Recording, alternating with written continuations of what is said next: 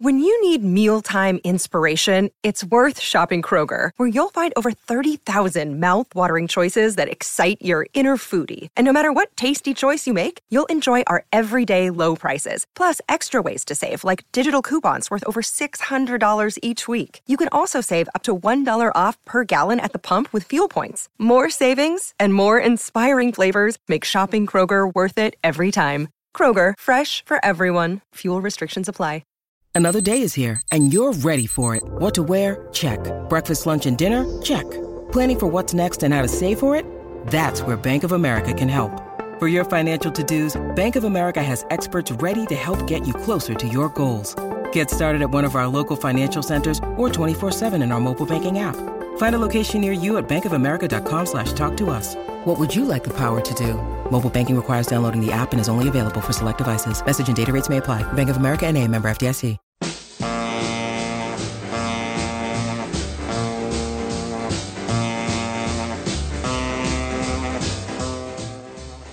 Welcome to Let It Roll, the insanely ambitious musical history podcast hosted by Nate Wilcox. We've covered the early history of rock and roll, country music in the 20th century, the rise of hip-hop, disco, and electronic dance music, and now heavy metal. Stay tuned for our histories of Broadway, opera, punk rock, jazz, blues, and gospel. Follow the Let It Roll podcast on Twitter at Let It Rollcast, and check out our website at letitrollpodcast.com. Let It Roll is a Pantheon podcast, and you can listen to more great podcasts at www.pantheonpodcast.com. Today, Nate welcomes back Dan Charnas to discuss his book Dilla Time about hip-hop genius Jay Dilla. Email us at letitrollpodcast@gmail.com. Pop in those earbuds and enjoy.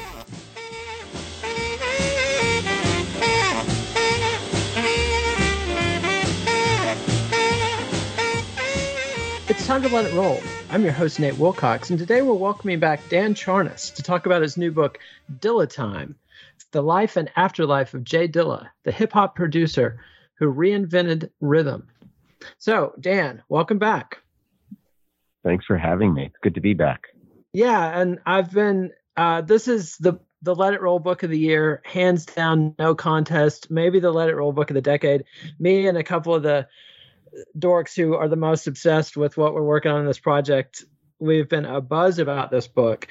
And you've compared Jay Dilla's achievements to Louis Armstrong and James Brown, who, to students of American musical history, are at the absolute top of the pantheon. Louis Armstrong introduced the concept of swing, a new way of doing rhythm, into American pop music. And James Brown converted bands into polyrhythmic units where each member of a funk band played a different rhythm, something that you would see in like an Afro-Cuban drum chorus.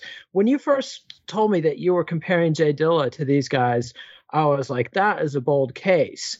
Why do you make that claim? Well, the thing that those two folks you mentioned, Louis Armstrong and James Brown, have in common is that they really transformed our way of thinking about musical time and our disposition toward rhythm.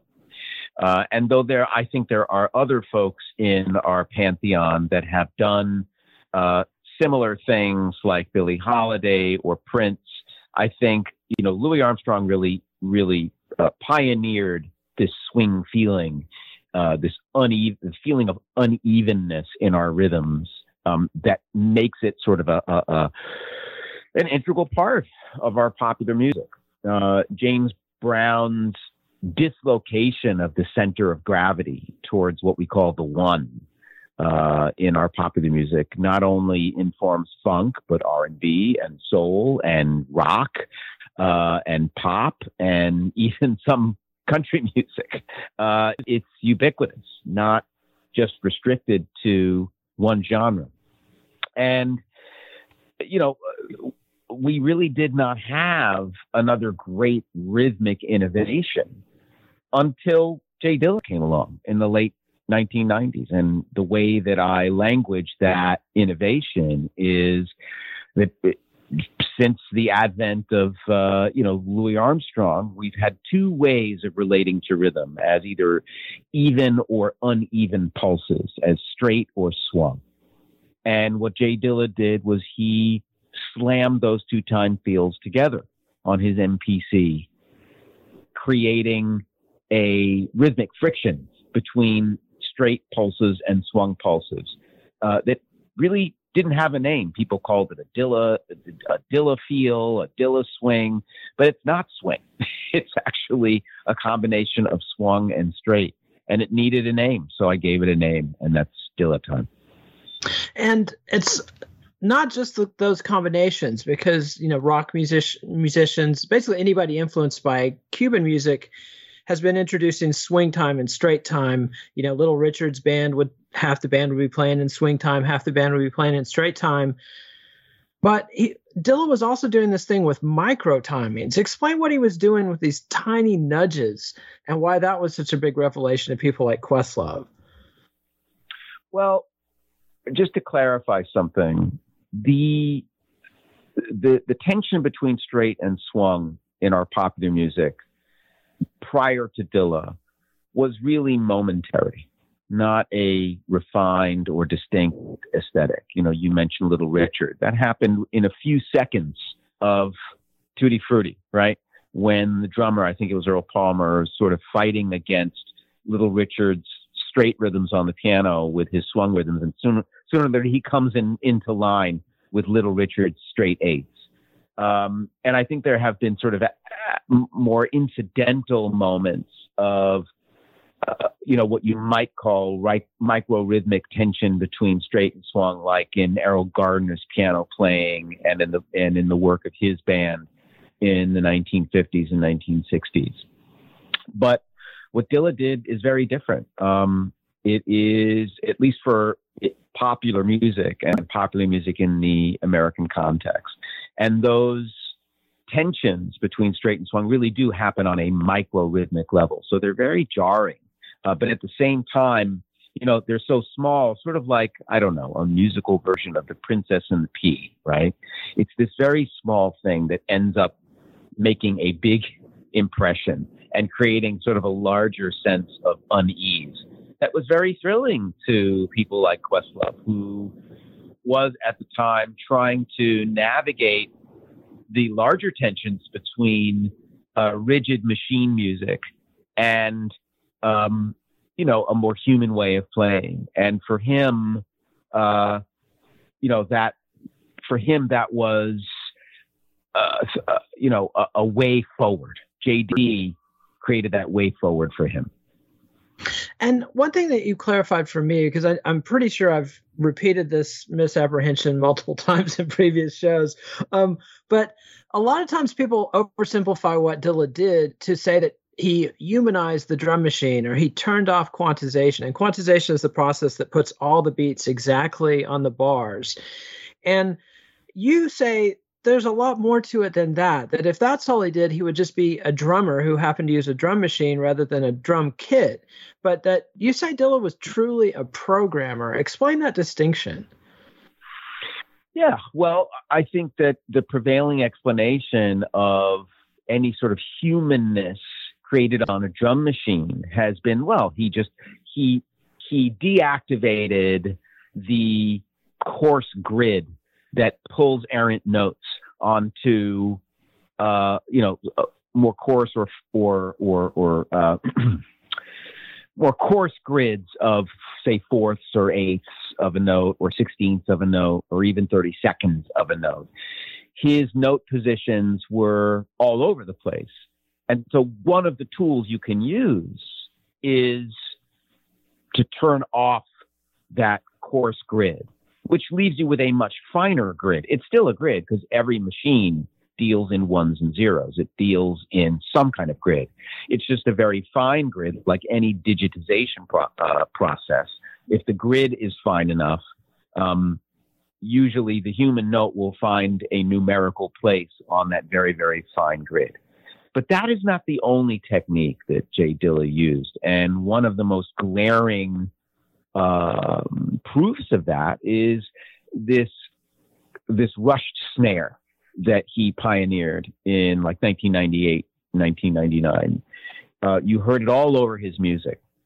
And the rushed snare was not a result of reflex as it would be if you were just programming freehand without quantization. It happened with regularity. It was programmed. And if anybody out there is familiar with the way an MPC works, it has two features that are really distinctive, especially in the 1990s. Its swing functions were not global, meaning that you could apply swing to some sounds and not apply them to others, which would alter your note positions. In other words, creating a new grid, right, for individual sounds rather than all the sounds being on one grid. And then another feature called shift timing, where you could manually shift notes backwards and forwards. Now, in our day, right now, we have these things called digital audio workstations. We make music on our computers. We use our computer screens. We look at waveforms. We look at the grid, and we're able to nudge things around quite easily with a point and click and a mouse. But back in the 90s, that wasn't the case. Most hip hop was made on either the SB1200 drum machine or the MPC. And it's just been the most glaring thing to me that even people who should know better, even people who've used an MPC, will not hear in that rush snare the very timing features of the MPC, which require you to quantize, right? They require you to use those timing functions. So the analogy I often use is like, we want to turn him into Luke Skywalker at the end of Star Wars, where he turns off the targeting computer and uses pure feeling to blow up the Death Star. I'm like, that's incomplete. He was the guy actually who looked at the blueprints. He was the scientist, the nerd in Rebel Command who found that exhaust port for Luke Skywalker to hit, regardless of whether he had his targeting computer on or off.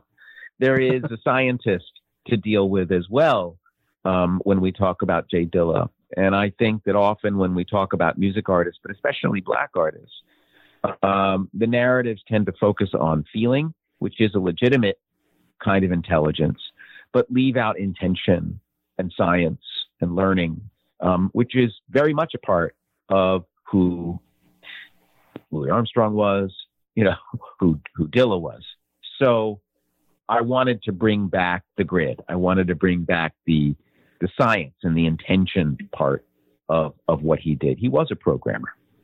And let's hear one of the tracks that blew people's minds in the late 90s. This is the Pharcyde's Runnin'.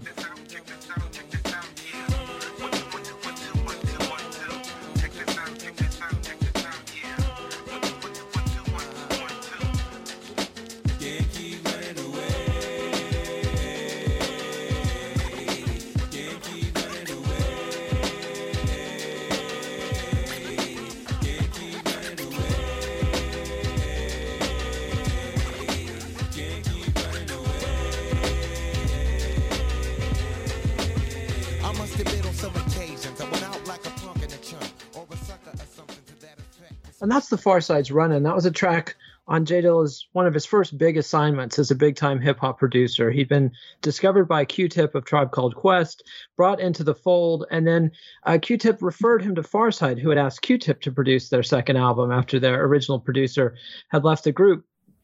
And this is a track where the bass drum is not all over the place. I would compare it to something like Blank Verse, where there's a 20-bar pattern of the bass drum. It doesn't repeat what it's doing for 20 bars, which is crazy. I mean, nobody's thinking like that.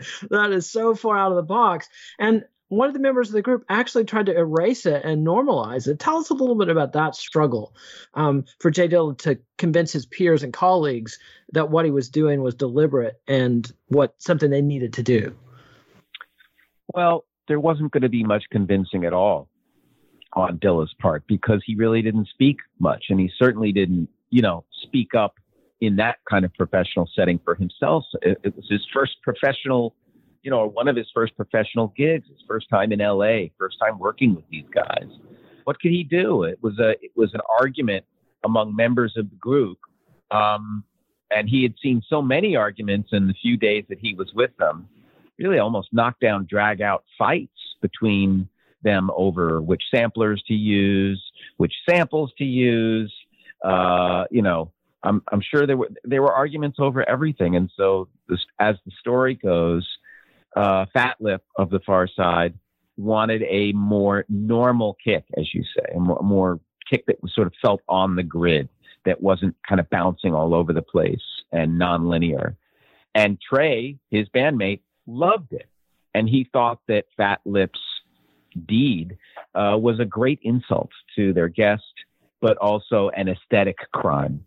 And so James got to witness Trey literally putting his body on the line to protect his rhythmic sense.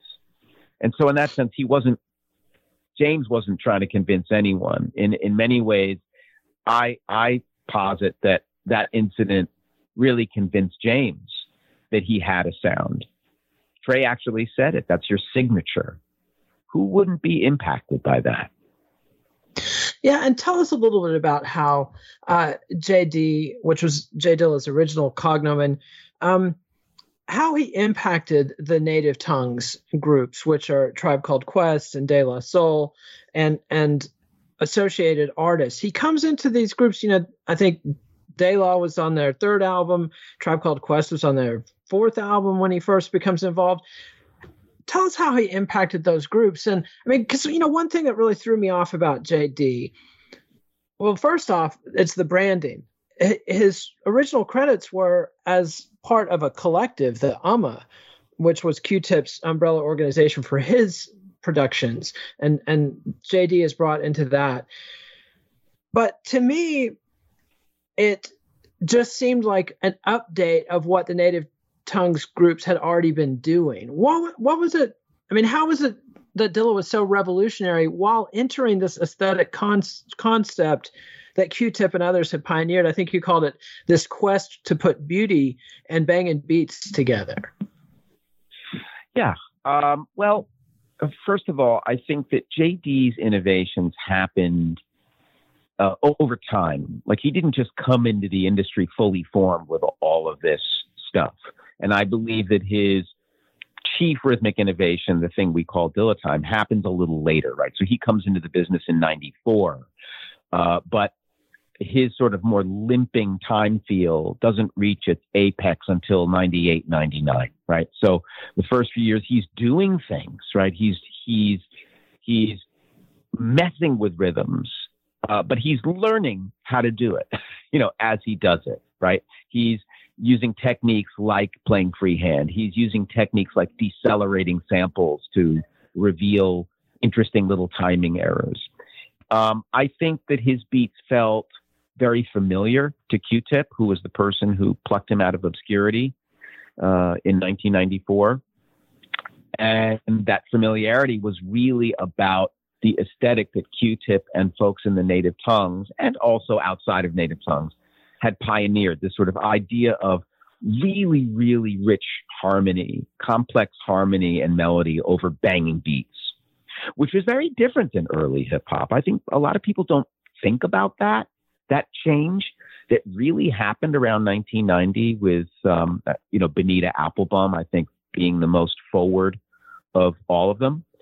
So you really started to have this family of producers, right? Not only Q-Tip, but Pete Rock and Large Professor and Diamond D, and even to some extent Dr. Dre, right? Making things a bit more harmonically beautiful, yet still banging, right? So JD enters into that fraternity in 94, 95. And in so doing, he is also working with those very groups, right? De La Soul, Busta Rhymes, Tribe Called Quest, who are at the moment coming out of their prime period. And I don't say that as a way to sort of denigrate those groups. I'm saying that all periods last about 3 years, right? Louis Menand wrote a piece in the New Yorker many years ago called The Iron Law of Stardom, where he says, people can be famous for 3 years, but if they're going to be famous for longer than that, they have to reinvent themselves for another 3-year cycle. And I think that goes with creativity too. And I think Tribe was looking for a reinvention, and JD was a way for Q-Tip to inject some newness into Tribe's equation. And there were other reasons for that too, you know, in terms of changing the dynamic of the band, and maybe Q-Tip coming to a very slow realization that he didn't want to be part of the band. But anyway, I know that's a long-winded answer to your question. I don't even know if I quite answered it. It was all great stuff, so no worries on that front. I want to cue our next track, and I'm kind of got a coin toss here between two tracks I picked out to sort of illustrate a second phase of Jay Dilla's creativity. And I think I'm going to go. I'm going to let you pick. Actually, it's between Common, The Light, which was a hit single for Common, the JD producer, one of Jay Dilla's biggest singles, and the other one is a song called "Come Get It." I pick "Come Get It." All right, well, let's do it. This is JD's remix of the song "Come Get It" featuring LZ.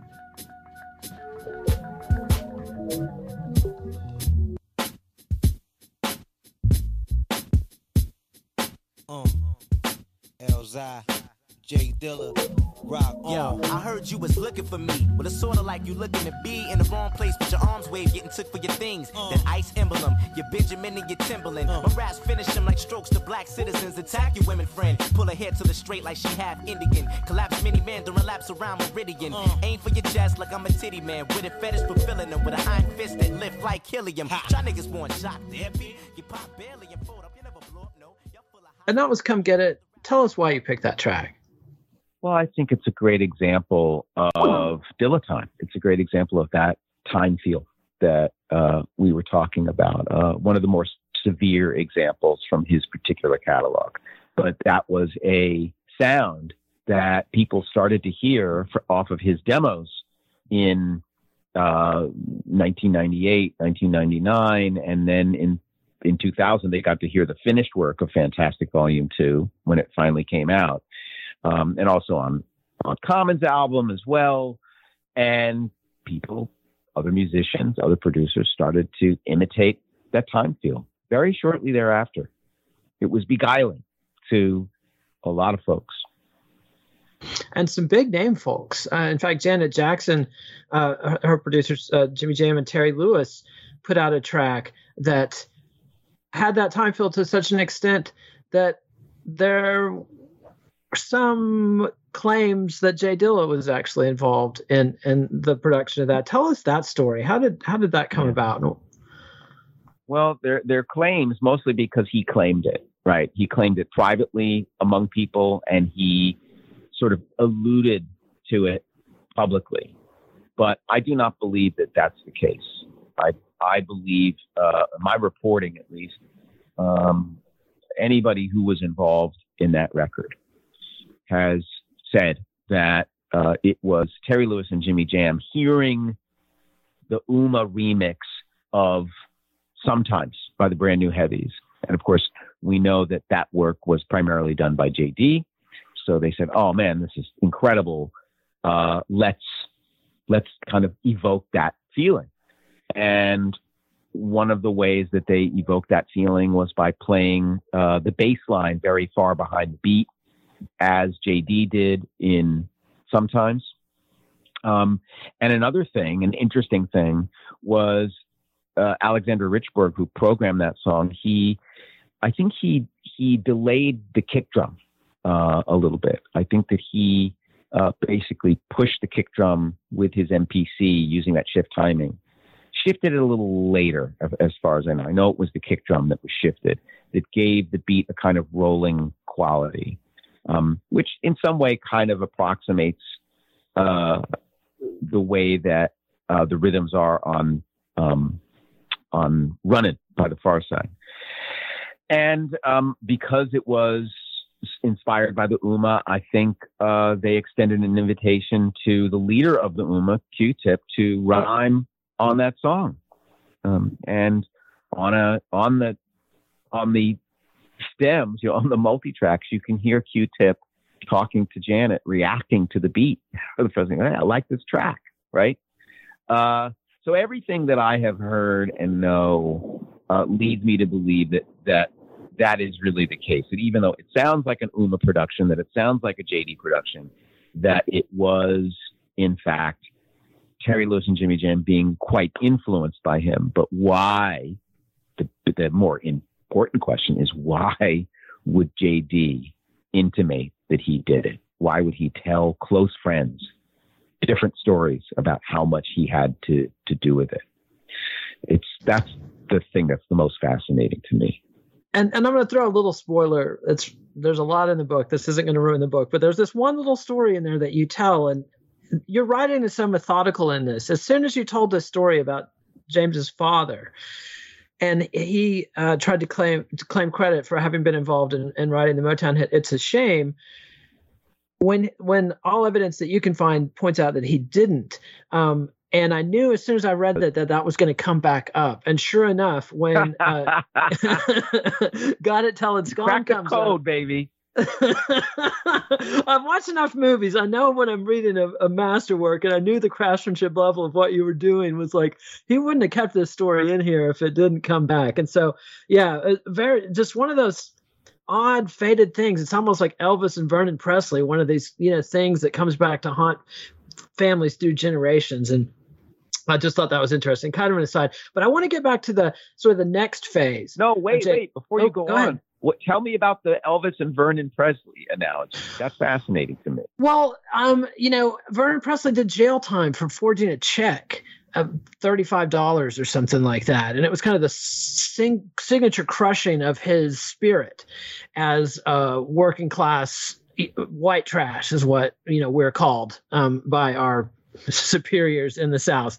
And that experience of seeing his father utterly humbled impacted the way Elvis interacted with, say, Tom Parker and the whole music business, and always that yes sir, no sir, and would do things like let Tom Parker turn down a movie with Elia Kazan, with a score by Lieber and Stoller that would have been, made him Marlon Brando or whatever. So that's kind of how I see it, as these father-son dynamics, where the son repeats these dynamics that the father lived through without knowing maybe, what the father had gone through, the details of it. I know that James knew the story of his dad claiming to have written It's a Shame, but I doubt that he knew it wasn't true.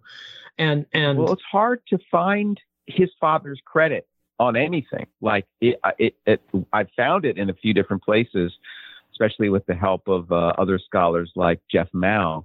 But I think that was what do you call it? It's sort of like a family imprint, if you will, a kind of a story that needs to be worked out and or resolved over generations, and something that James ended up carrying for his father.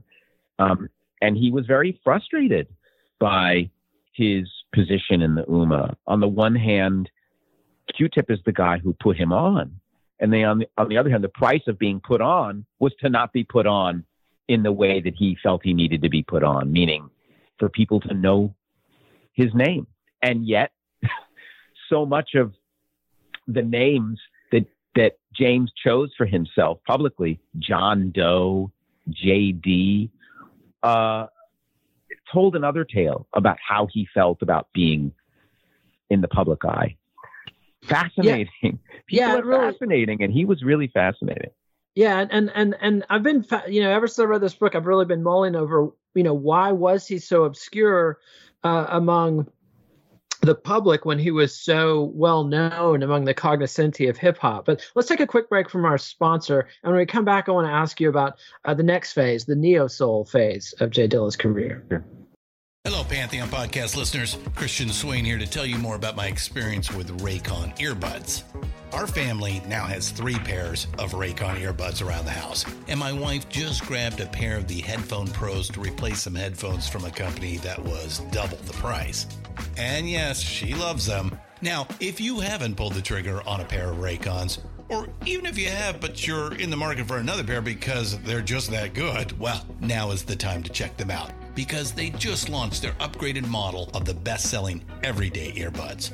with Raycon's upgraded everyday earbuds. Now, you also get active noise cancellation, ergonomic design, and multi-point connectivity that lets you pair with 2 devices at once. New quick charge function, 3 customizable sound styles, plus awareness mode. Available in a variety of vibrant new colors to complement any and all skin tones. I even have a pair of earbuds in a cool green color.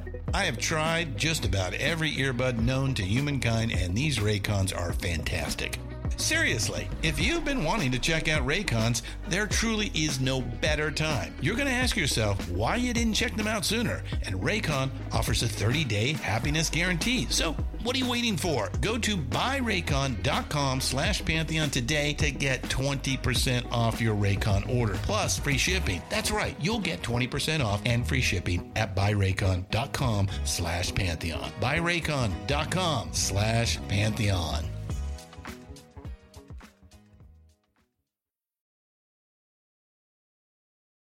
So JD's been in this collective, the UMA, and he's been co-producing things and sharing credit with Q-Tip and other members of Tribe Called Quest.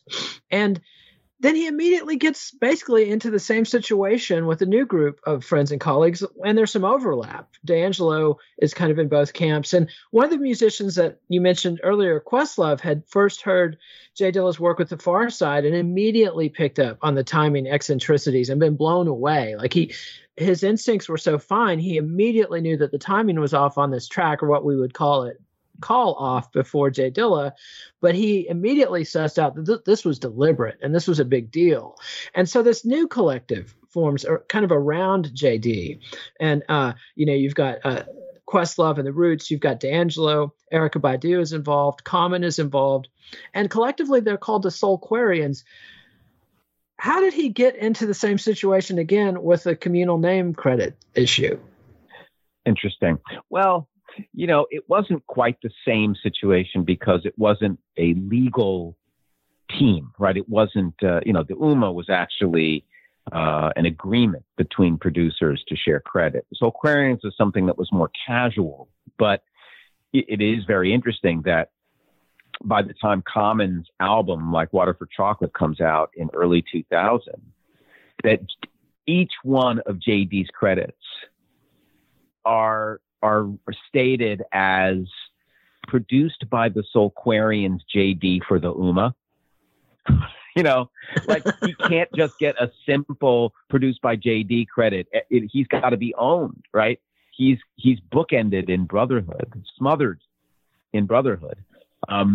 And I think that both of those things came with good intentions. Like there is this sort of,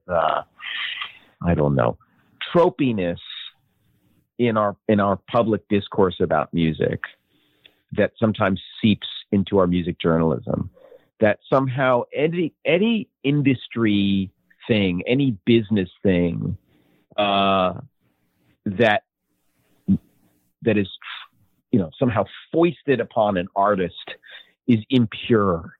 But in actuality, what I'm trying to highlight is that James' own role, own responsibility in the situations he found himself in, and his inability to get himself out of them and to create clear boundaries, right? And everybody has to learn how to set boundaries for themselves. Some of them do it slow, like JD, took him years to sort of set those boundaries, and some do it quick, like Jay-Z. Right? This is mine, this is yours, because he thinks like that. So it's just a result of James being a very quiet person at the core of this very enthusiastic, community-oriented group of people, whether it was Q-Tip's UMA, whether it was Questlove's Soulquarians. And at a certain point, he gets fed up with it all. I mean, he loves his connection with Q-Tip. He loves his connection with the Soulquarians, but he also becomes, by the year 2000, really cognizant that he wants to do his own thing and even leave some of his signature sonics and rhythms behind. Yeah, and that's another interesting thing that I hadn't really thought through until reading this. Like, I had always sort of I'll be frank, I'd written off JD in this period. I was really into the native tongues early on, especially like in the Prince Paul De La Soul era. So I saw the Q-Tip thing as, because lawsuits kind of killed that Prince Paul or Bomb Squad or Dust Brothers style of production, where it was just a million samples being thrown at the wall. And that was killed legally, essentially. Between that and Dr. Dre's evolution into G-Funk, I kind of stepped back from hip hop for a minute, just because I was kind of heartbroken about the sampling being what I thought damaged. And I never realized, I didn't listen to Slum Village enough to realize that their beats sounded very much like Tribe Called Quest, but their ethos was very different, much more street. It's Detroit. They're not conscious. And, Jay Dilla was not a backpack guy, and even has some rants out there like, I never wore a damn backpack. He's not Mos Def, he's not the Black Star kind of, he's not a New Yorker. He's not an underground hip hop artist. He's a street guy. And then he gets into neo soul, which is this movement that I kind of wrote off at the time as this retro thing. I've always been suspicious of retro, and I've missed some big stuff because of this. And I think that I was definitely wrong about neo soul, like that there was a lot going on, but it was subtle, and it was JD that was bringing these innovations to it. But neo soul is essentially this extension of what Q-Tip had done into R&B. You're adding more singing. I mean, people like D'Angelo and Erykah Badu, it's singer-centered, and with the same sweet tone, the timbre and tone from these early 70s jazz funk records, and they're all into the Fender Rhodes and everything. But yeah, like you said, JD he was into the beats and he was into the technical thing, but he wasn't a conceptualizer. He's not like RZA or somebody who has this vision and I know how to package this art in such a way that it's going to make an impact. JD was kind of hapless at that. And he has this pretty disastrous period when he tries to go solo and signs a big deal with MCA Records. Tell us about that and why so little came out of that deal. Well, again, it's really James' story, James' personal journey. I mean, here he is, this guy who has a very ambivalent relationship towards fame, towards, he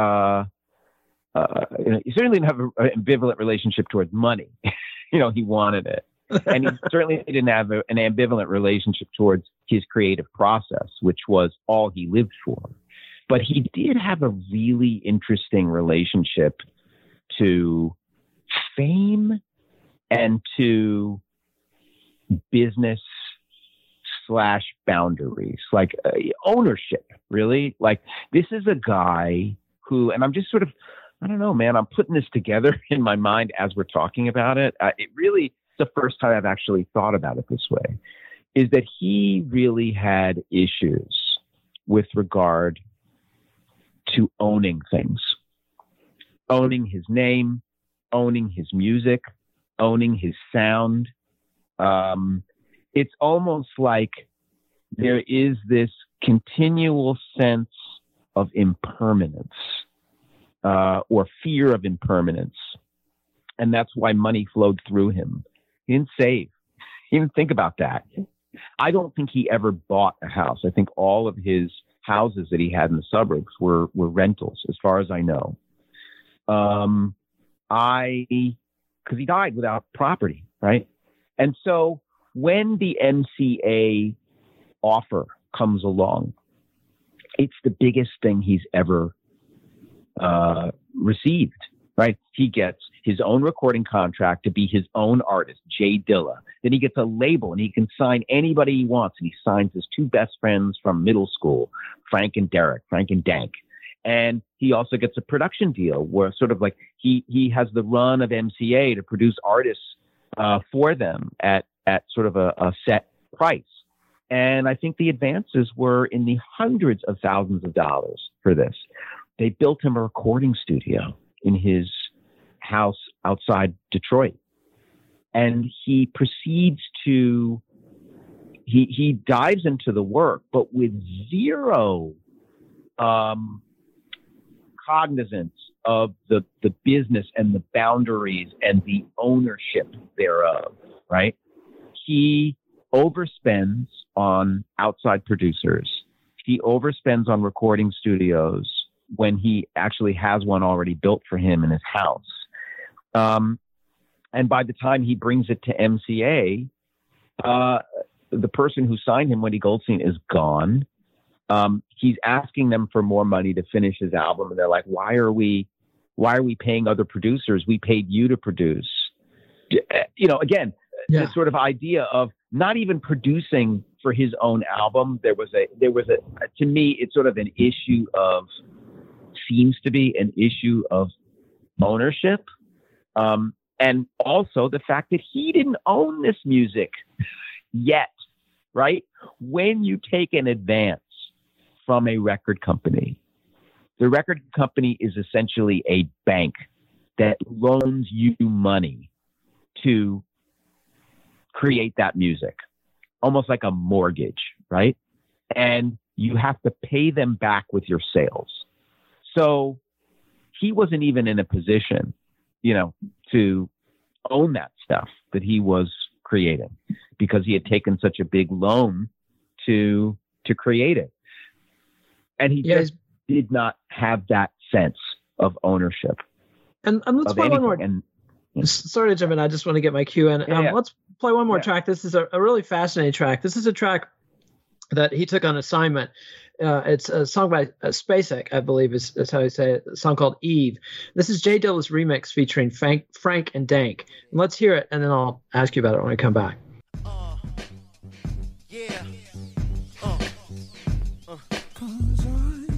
Jay Dilla remix, Spacek featuring Frank and Dank. Bounce with it, nigga, bounce. Yeah. Turn it up, y'all. Turn it up, love. Yeah. Cause I need you. Yeah. Why the things I do not know how it scares me. And that's the Jay Dilla remix of Spacek's Eve featuring Frank and Dank. Tell us about this track, because Jay Dilla, according to DJ House Shoes, a close friend, found this incredibly challenging to make. And yet, from the results, there's no hint of, it's prime Jay Dilla work. Why did he struggle so much with this track? I think the vocal really threw him off.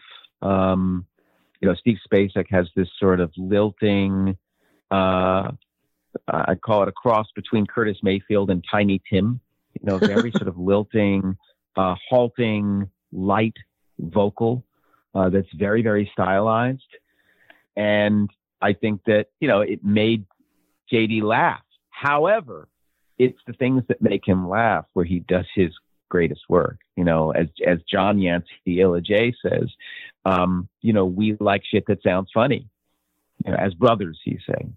And that's what he did. I think, at first he asked Kareem if he had any ideas for it, and Kareem didn't. So he just dove in. And I think that opportunity just gave him freedom to do anything. And my God, it really is, it's a tour de force in, I think, the year 2000 of who he had become rhythmically, his harmonic capabilities, his melodic capabilities, his abilities now as a singer, and also as an engineer, a sonic engineer and a producer, to be able to essentially coax that performance out of Frank and Dank, to know that they would be great for the track, which they were. And this really formed, a great, not debut for them, but a great showcase for them.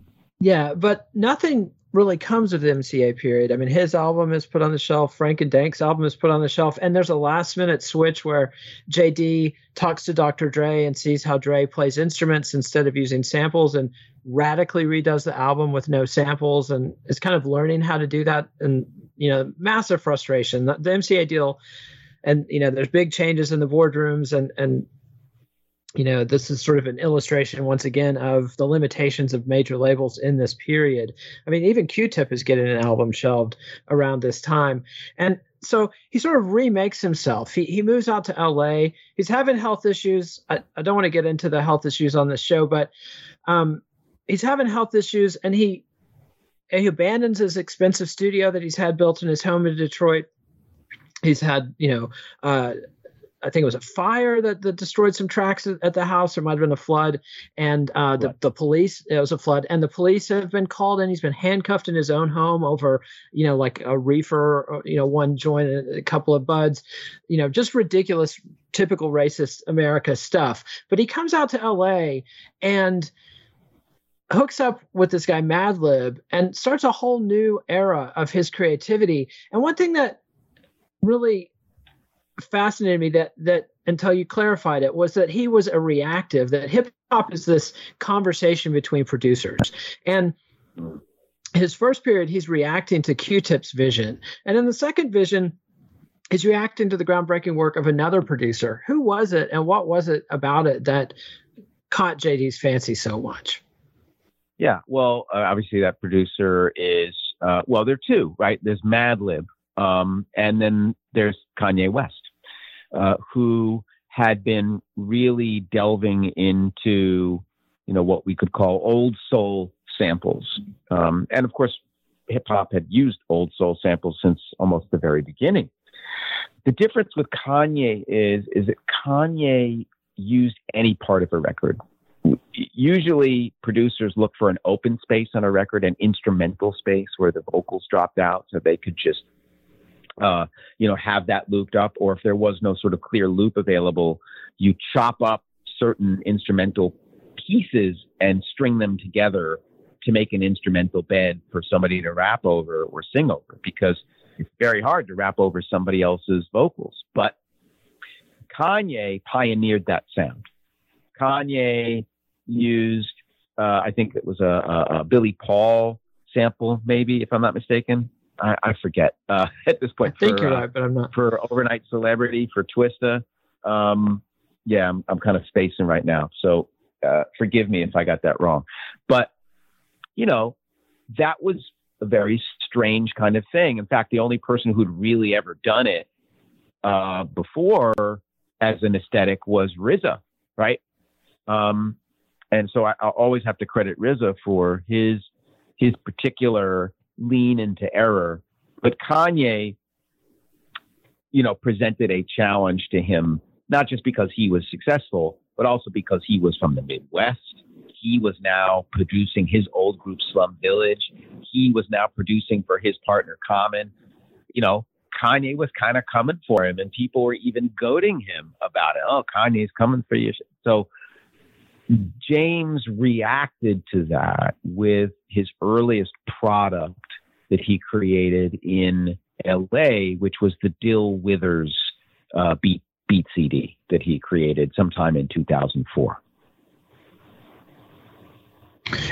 And God, there's so much ground to cover. I want to get to the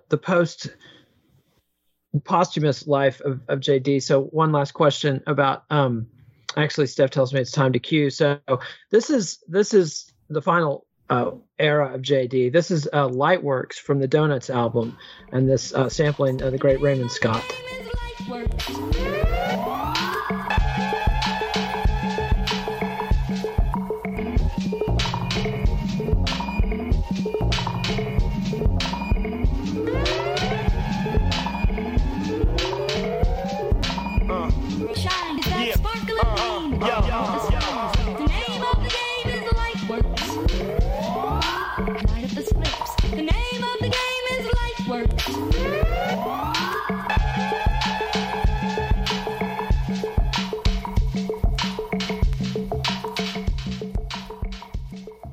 And that was Lightworks from Jay Dilla's Donuts album, which came out immediately following his death. And, a meme that you see online a lot will have somebody, there's kind of a bro that's a meme, and he'll have a Jay Dilla Saved My Life t-shirt on, and then he'll say, "Who's Slum Village?" And explain this sort of dichotomy, this split between Jay Dilla fans or JD fans and Jay Dilla fans, why some people sort of view Donuts as an outlier in his discography and not really central to what he was all about. Yeah, sure. Well, Donuts was created using different tools than the MPC. Donuts was created mostly on Pro Tools. where he was able to time stretch certain samples to do different things with them. He was also exhibiting quite a lighter touch when it came to his drum sounds. He wanted his things to sound a little bit more raw. And he was using just chunks of old records in ways that he couldn't on an MPC because he didn't have that much sampling time. So Donuts was an experiment. It was just a little beat tape, or it started as just a little beat tape that got expanded over the course of 2005 until it was finally released in February of 2006, just 3 days before Jay Dilla died. And when he died, it was the thing that was in market, right? New York Times had never written anything about Jay Dilla before, but they, in the obit of Jay Dilla, which was their first piece of writing on him, they also mentioned Donuts. The promotional tour for Donuts ended up being sort of celebrations of Dilla. And it was so different from his earlier sound because of not only the changes in Dilla, his health struggles, but also the way he was making the music, that it did alienate a lot of people who loved JD for that warm, offbeat Fender Rhodes, deep bass line sound. And yet there were a whole new crop of fans who didn't know the earlier Jay Dilla incarnation, who just came into it through this brilliant album, Donuts. So Donuts became his masterwork in the public eye, and for these sort of new Jay Dilla fans. And of course, JD, fans are happy to have more JD fans, but their picture of him, their musical picture of him, was really skewed to this sort of latter day material. And so that, for me, that marks the divide. It's kind of a generational divide, and also one that was spurred on by his sudden death.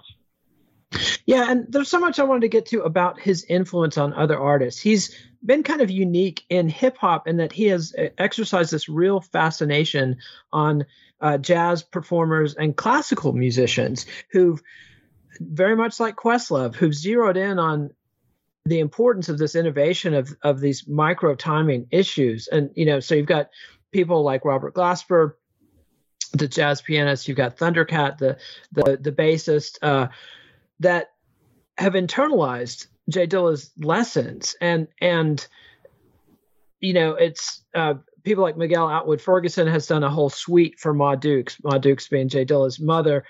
And, there's no classical composition, to my knowledge, that's a suite based on the work of RZA or Timberland, or it's this very unique position. Right. And Donuts has this similar pull where it was sort of a signpost for artists like Flying Lotus and for the lo-fi hip hop movement. And so to me, it's got this appeal to young millennials and Zoomers that his neo soul work maybe doesn't. And so these different phases have allowed him to go on, but it's almost as if, to me, that the danger, and your work has been so important to center his music, and that he's important because his music was important, and here's exactly why.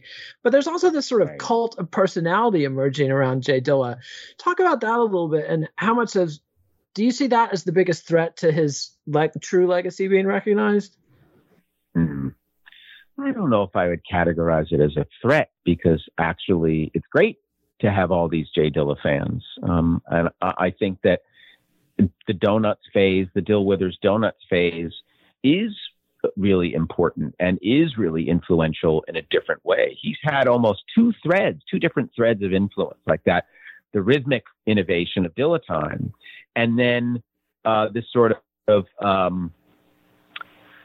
freewheeling, disjointed, sample-based collage music that we now brand as lo-fi. And I don't like that term, but we'll use it just because that's what folks out there use. But I think that, I suppose the threat, if you want to call it that, is just the persistence of myths that I think get in the way of our understanding of the man and his music. Like the idea that he's just a drummer who happens to play a drum machine. No, he's a programmer. He did all this stuff with intention. He's a scientist too, right? These ideas of Dilla as this, I don't know, humble guy, humble, self-effacing guy, who didn't get credit and he was unfairly treated by the industry. And that's actually, I don't believe that's the case. I think he was quiet, not humble. I think he seethed at the ways in which he didn't get credit. But in many ways, he was the person who got in his own way with regard to getting what he deserved. And we have to deal with that too. He's not a god. He's a human being, a flawed, brilliant human being. And my goodness, why wouldn't we want to know all that? And I guess maybe the answer to that question is that there are differences between fans and stans. And I always say fans want information and stans want worship, right? Fans want to know everything there is to know about an artist because that artist is important, the good, the bad, the ugly. And a stan will truck no disrespect, no perceived disrespect of the worshipful place that they put their demigod in. I don't think that serves anybody. And so this book is a flag in the ground, I suppose, for the idea of truth within the admiration. There's no reason not to admire and really, and also that's the other thing. It's like all the myth language really gets in the way of specificity. Oh, Jay Dilla was so great. He was so groovy. He had this swing. Like, no. You don't understand. He actually reinvented rhythm. He changed things in an unbelievable, unprecedented way. That's what we need to articulate. And last question, tell us about how Kendrick Lamar's To Pimp a Butterfly, this monumental album of the last decade, you say it represents the most significant reunion of the alumni of Dilla University. Who are the key players and how did Jay Dilla influence that album?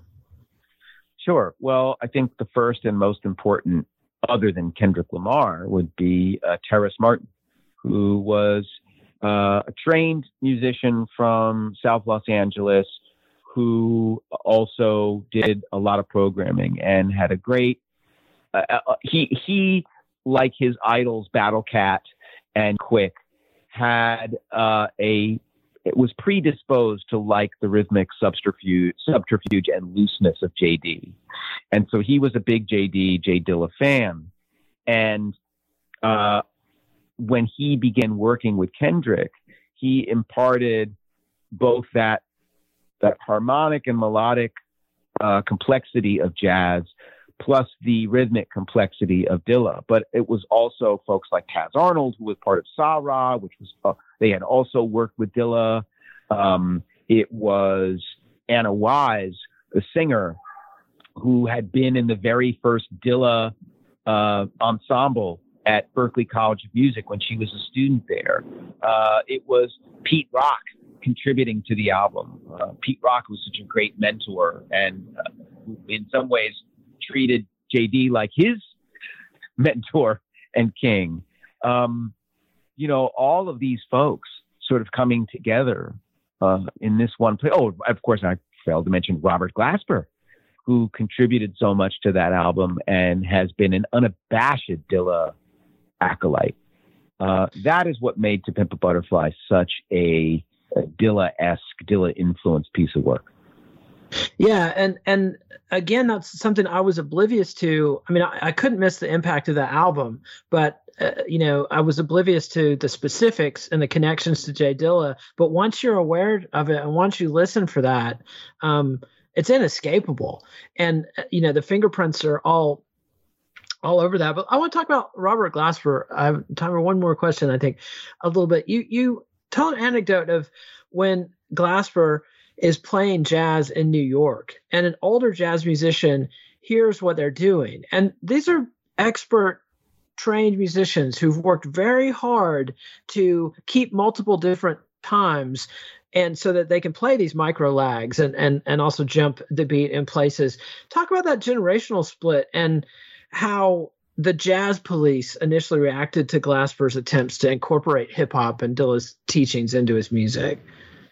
I don't know that the Jazz Police were necessarily successful. I would just think it's the fear of not being seen as a serious jazz artist that kept Glasper for just a while from fully embracing his particular positionality towards Dilla's influences and new rhythms. It didn't last long, though. There has to be a changing of the guard or things die, right? There has to be new folks to take place of the older folks. And I think that story that you recall of James Spaulding, going to Glasper and saying, y'all, you really need to get on the rhythm. Like it's very sloppy. You're not on the one. It just shows how revolutionary this particular time feel was and why we need to name it. Absolutely. And you have done just that. My guest has been Dan Charnas. The book is Dilla Time, The Life and Afterlife of Jay Dilla, the hip hop producer who reinvented rhythm. And Dan, I could grill you for hours and hours. There's so much richness in this book. I want to thank you for this masterpiece, not to blow smoke up your ass, but that's what it is, and about one of our most important artists. So thanks so much for coming on the show. And thanks more importantly for documenting the legacy of Jay Dilla. Oh, and thank you and Let It Roll for being continually a great document of this culture of hip hop. And it's always an honor to be in conversation with you. I appreciate it. Well, thanks so much. I'm far from a hip hop expert, but it's got to be covered in the Ballywick. So thanks, Dan, and hope to have you back. All right, bro. Follow the Let It Roll podcast on Twitter at Let It Rollcast and check out our website at letitrollpodcast.com.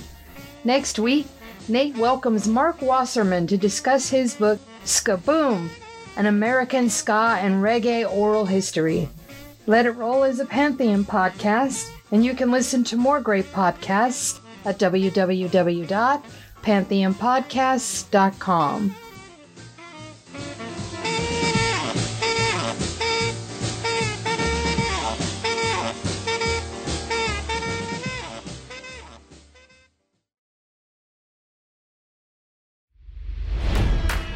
It's NFL draft season, and that means it's time to start thinking about fantasy football.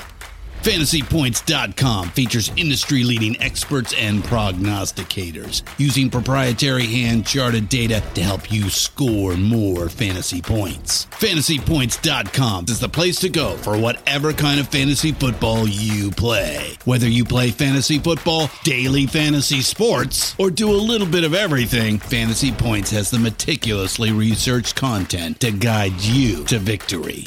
And why wait for the fall? Fantasy Points also covers the new spring football league, the UFL. Join the guru, John Hansen, Scott Barrett, Joe Dolan, and other massive names in the fantasy football universe with an exclusive offer. Use code Pantheon for 15% off any Fantasy Points package, including the all-in package, with access to every article, tool, and data nugget that Fantasy Points has to offer. That's FantasyPoints.com and code Pantheon for 15% off at Fantasy Points. FantasyPoints.com, code Pantheon. Score more fantasy points.